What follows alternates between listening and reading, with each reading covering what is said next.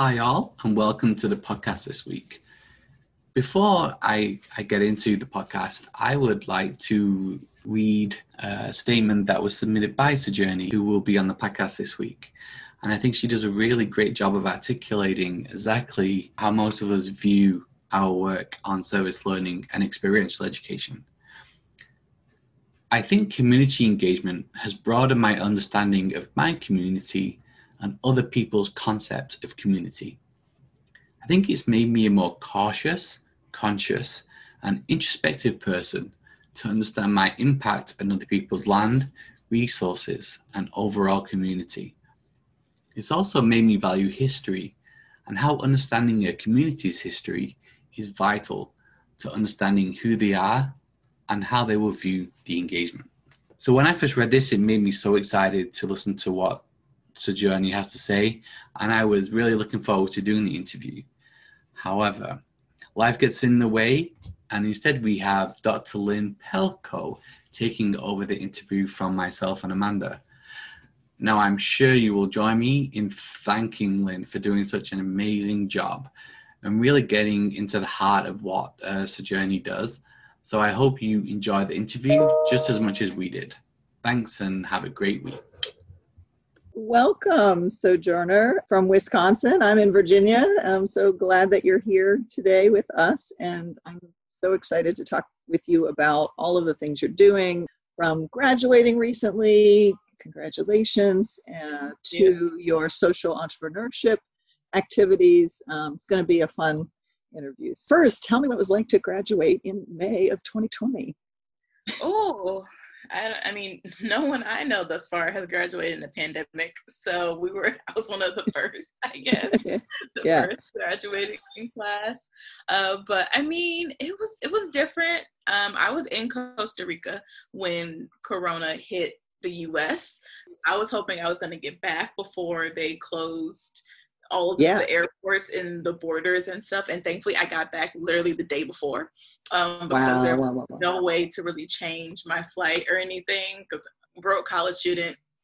I don't have money to switch the flights. So I was hoping for the best. But coming back, I mean, it was different. Graduating in a pandemic, I mean, there are better ways to graduate, but I did graduate. So that is that. And you got employed. So congratulations. In the pandemic / recession. So, superstar. Yeah. So tell me about what you're doing now. You are not in Missouri anymore. You're in Wisconsin. So I moved back home. I graduated my master's in social work, and my concentration was international development, and I specialized in social entrepreneurship. So I love interdisciplinary things. And ideally I wanted to go abroad again, but due to the coronavirus, I decided I should go home where rent is free and I can stack up some money and just kind of recalibrate. So I'm a project and media strategist at Ubuntu Research and Evaluation. Ubuntu. So what does Ubuntu do? So we are for lack of a better phrase, we do a lot of racial equity consulting, but it's not just implicit bias. It's not just 90-minute webinars to talk about race.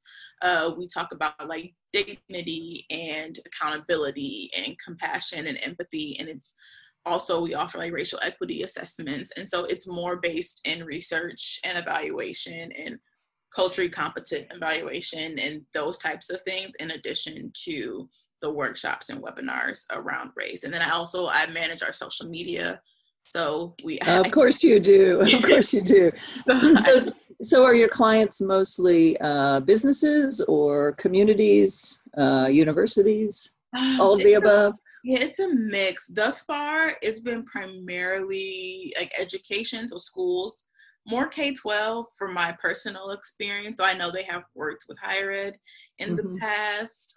And now also a lot healthcare organizations as well is probably another big one. So those are the main two sectors I've worked with thus far. Right. When you came through as an undergrad, and maybe in your graduate program too, because you went to Costa Rica, you got the travel bug and the service learning bug. Yes. So tell me some of the highlights. Yes. So I studied abroad spring of my junior year. I went to Granada, Spain, which is So beautiful. you speak Spanish? Yes, I was a Spanish major in undergrad. So I went there to take all these classes around Spanish language and culture, but also to learn the language more. I had been learning Spanish at that point since the 6th grade. So I wanted to really just use it because you can only read so much. Immersion, Yeah, you can only read so much literature and stuff. So I wanted to go and use it. And part of that experience was volunteering. So they had like a service learning component. And I went to a residential facility for adults with special needs for the semester. I went there like once or twice a week. I was mainly there for like companionship because they said, some people don't have families who come to visit them as often. So they just kind of have students come in and assist with, I was like in the arts and crafts room. I was working with them, like exercise, like encouraging them to do it too. And just talking to them. So sounds like you were responding to a community identified need. Clearly, right? Yeah, and like it was also a role for me, not as like a fluent Spanish speaker, for people to know that I was in the process of like learning it. And so they're really patient with me, and especially some of the adults, like they really take to the students. So that was nice to have. Absolutely, for both you and them, I'm sure. So what was it like to be a woman of color traveling in Spain? We're going to get back to that when we talk about your Instagram. Yeah. So for me, I was born and raised in the U.S., so I knew race and gender in that context. So it was the first time I was abroad ever, and I learned about race and gender and being a Black woman in Spain for the first time, and people asking me what part of Africa I was from due to history and like slavery and the slave trade. Like I don't have that kind of knowledge. That was a whole experience that I wasn't prepared for. I had never been asked that question. And at the same time, I would see other Black women who would look at me like, oh, like, are you Cuban? Are you like this? And no one ever assumed I was from the US, which was the ironic part. And so I started speaking, or, oh, wait, you speak English. Like, are you from the US? So there were those kind of questions that I got. And at the same time, it provided a lot of conversation. Statistically, not a lot of Black students study abroad. And so even with my host mom, talking to her about my life in the US, and my host sister-in-law, she was from Guinea. And so her and I talked about, differences in our experiences too. So when there were a lot of questions and a lot of new experiences, there was also really a lot of great intercultural dialogue around race and ethnicity and gender for me. It sounds like some of these experiences could really be brought back into the service learning classroom or the service learning study abroad classroom, or even just the study abroad classroom. I mean, do you have some advice to faculty around those things? Yeah, so actually after I studied abroad, I created an internship for myself in my own study abroad office because I felt like I wanted to. Well done. I offered as volunteer, and they're like, "Oh no, we can pay you." So I mean, as an undergrad, I'm not gonna say no. Well done. Yeah. Obviously, it was a need they had. Yeah, it was a need. I was like, I want to talk to students about not only study abroad, but also as like a Black woman abroad. I just wanted to contextualize that experience because I felt like I went to a predominantly white institution, and so it like race is not a really big conversation at the time, and I wanted to make sure that if we were sending students of different identities, not just race, but any identity, that we were like preparing them in a way that was like, hey, this may happen to you, and this is how you could respond, but in the moment you don't really know. So for me, that's kind of how I was able to bridge that gap. But then it reminded me of service learning too, because as someone who grew up with, like, my mom does a lot of community work and she has worked with students for years. And so like similar to me being in Spain and navigating cross-cultural differences, I feel like that happens in service learning a lot, especially at higher ed institutions that serve predominantly white students, and then they go into predominantly Black and brown communities, and there is a cultural difference there. And so I saw a lot of parallels between, me being in this community trying to navigate the language and everything to, some of my peers who would do service learning and would say it's not no, I didn't know what to expect. There's a lot that goes into not only the project you're working on, but also the people that you're working with. So the interpersonal connection, I saw like a lot of comparisons and similarities between both experiences.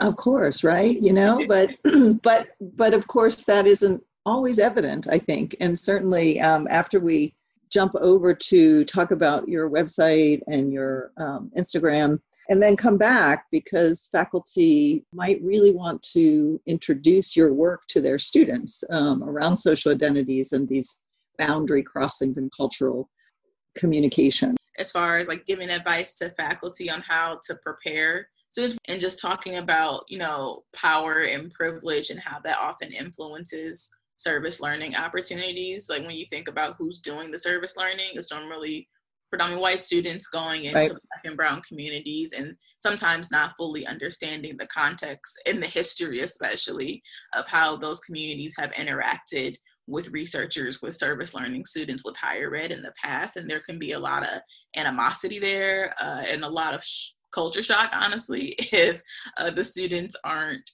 aware of, you know, how that community has been impacted by big research institutions coming in, doing research, doing service learning, and then leaving as well, which is something that I've seen in my own experiences, because with social work, we have to do 2 practicum or internships. And so we were exposed to a lot of that, and they told us, you know, sometimes communities are a little hesitant to work with higher ed because of those experiences. So just keeping that in mind when faculty are preparing students, like that needs to be addressed in plain language. You don't need to hide it. You don't need to sugarcoat it. Just let them know there are power dynamics at play that we should be aware of.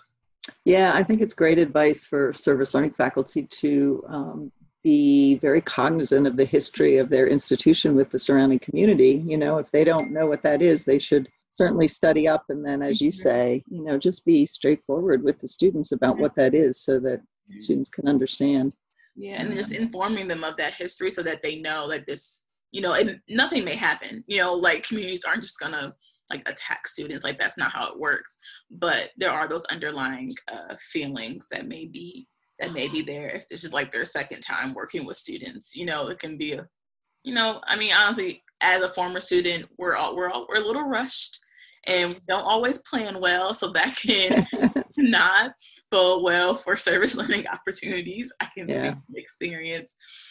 So just knowing that time management is also a thing that needs to be addressed. And students aren't perfect, but you know, we're trying and we're learning. Yeah, I when I taught service learning, you know, clearly you got to have some of those reflection assignments due in the early weeks of the semester so that students have, you know, they don't procrastinate and they get out there and start their working in the community early. But, especially because, like, you know, we're as students, we're guests in the community. And so just knowing that we don't have all the expertise and valuing the community's lived experiences, which is expertise, because they know how the issues are affecting them. So their voices should be prioritized over, you know, our own needs for a research project. Yeah, well said, well said. So tell us about Sojourneys. Yes. I mean, how brilliant is that? Your mom was a prophet in naming you Sojourner. Oh yeah, she knew what something I didn't. Let me tell you, when I was maybe you kicked a lot. She said, "This girl's on the go." So to play on my name is Sojourner. I'm named after Sojourner Truth, who is an abolitionist and women's rights activist. And so Sojourneys to play on I guess our name as Sojourner. And I started it when I studied abroad in 2015. That's when I first started. I mean, I wasn't a good blogger. I think I blogged maybe 4 times. It just wasn't. I'm like, I kind of want to experience it. But I've been writing since I've had journals since I was a kid. So writing came natural to me. But then when I found travel, it was this whole other experience I could contextualize my writing through. And so I started Sojourneys, and then after graduation, I got a Fulbright fellowship to go teach English in Spain. So I went back to Spain And that's when I really kind of got into the writing more. I started writing for a website called Las Morenas de España, which is Black Women in Spain. And so I was one of their contributors. And so even getting through that experience and understanding I wasn't alone, like there were other Black women, maybe not where I was living, but just in general in the country. I went to one of their conferences. And so that really impacted me buying my domain and actually writing for real, I guess. So writing a lot, pretty much in 2017 regularly. In the midst of that, I did go to grad school, so I had to manage grad school requirements and needs and responsibilities with having a travel blog. But it's definitely turned into a lot more than I think I initially thought. I recently started a series on my Instagram called Let's Unpack That. And so as a social worker, we talk a lot about social identities and race and culture and all of that, and how that influences how we have access to different services, education, government, healthcare, even travel. And so I wanted to find a way to kind of blend my interests. So I talk about stuff that we discussed in my international development classes, about like colonialism and how that shapes how we move, racism, colorism, all these isms, all the privileges. We talk about ability status and all these other identities that we hold. So I share the whimsical, fun things too. Like I stayed in a school bus last weekend at a little retreat in northern Wisconsin. But I love it. I'm like, I want to give y'all a little piece of like what I do as well. So I'm able to kind of be my whole self on my own platform, which is really nice. And I think it's just brilliant to, these intersections of real serious topics that impact, every place you are, but certainly when you travel, with the fun parts of travel that obviously I'm sure you love. Yes. So I'm definitely recommending everyone who listens to this to go find you online, sojourners.com, and on Instagram, the Sojourners. Yeah, it's at the Sojourneys. At the Sojourneys, right. And watch the videos and have some of your wonderful insights into our social identities and how they impact travel, whether it's, far out there across continents or right to the northern part of your state to be in a school bus. So cool. So cool. Well, in wrapping up, I just want to thank you and for letting me have this opportunity to get to know you a little bit. I've already surfed over and I'm watching your videos and reading your blog. I think your future is going to be amazing. I'm going to keep my eye on you in the future. And good luck with your adventures in Wisconsin. And congratulations on your graduation. Thank you. Thank you. Thank you so much. Thank you for having me. Thank you. We are so fortunate to have people like you out in the world. So thank you. Yeah. All right. Bye-bye. Bye.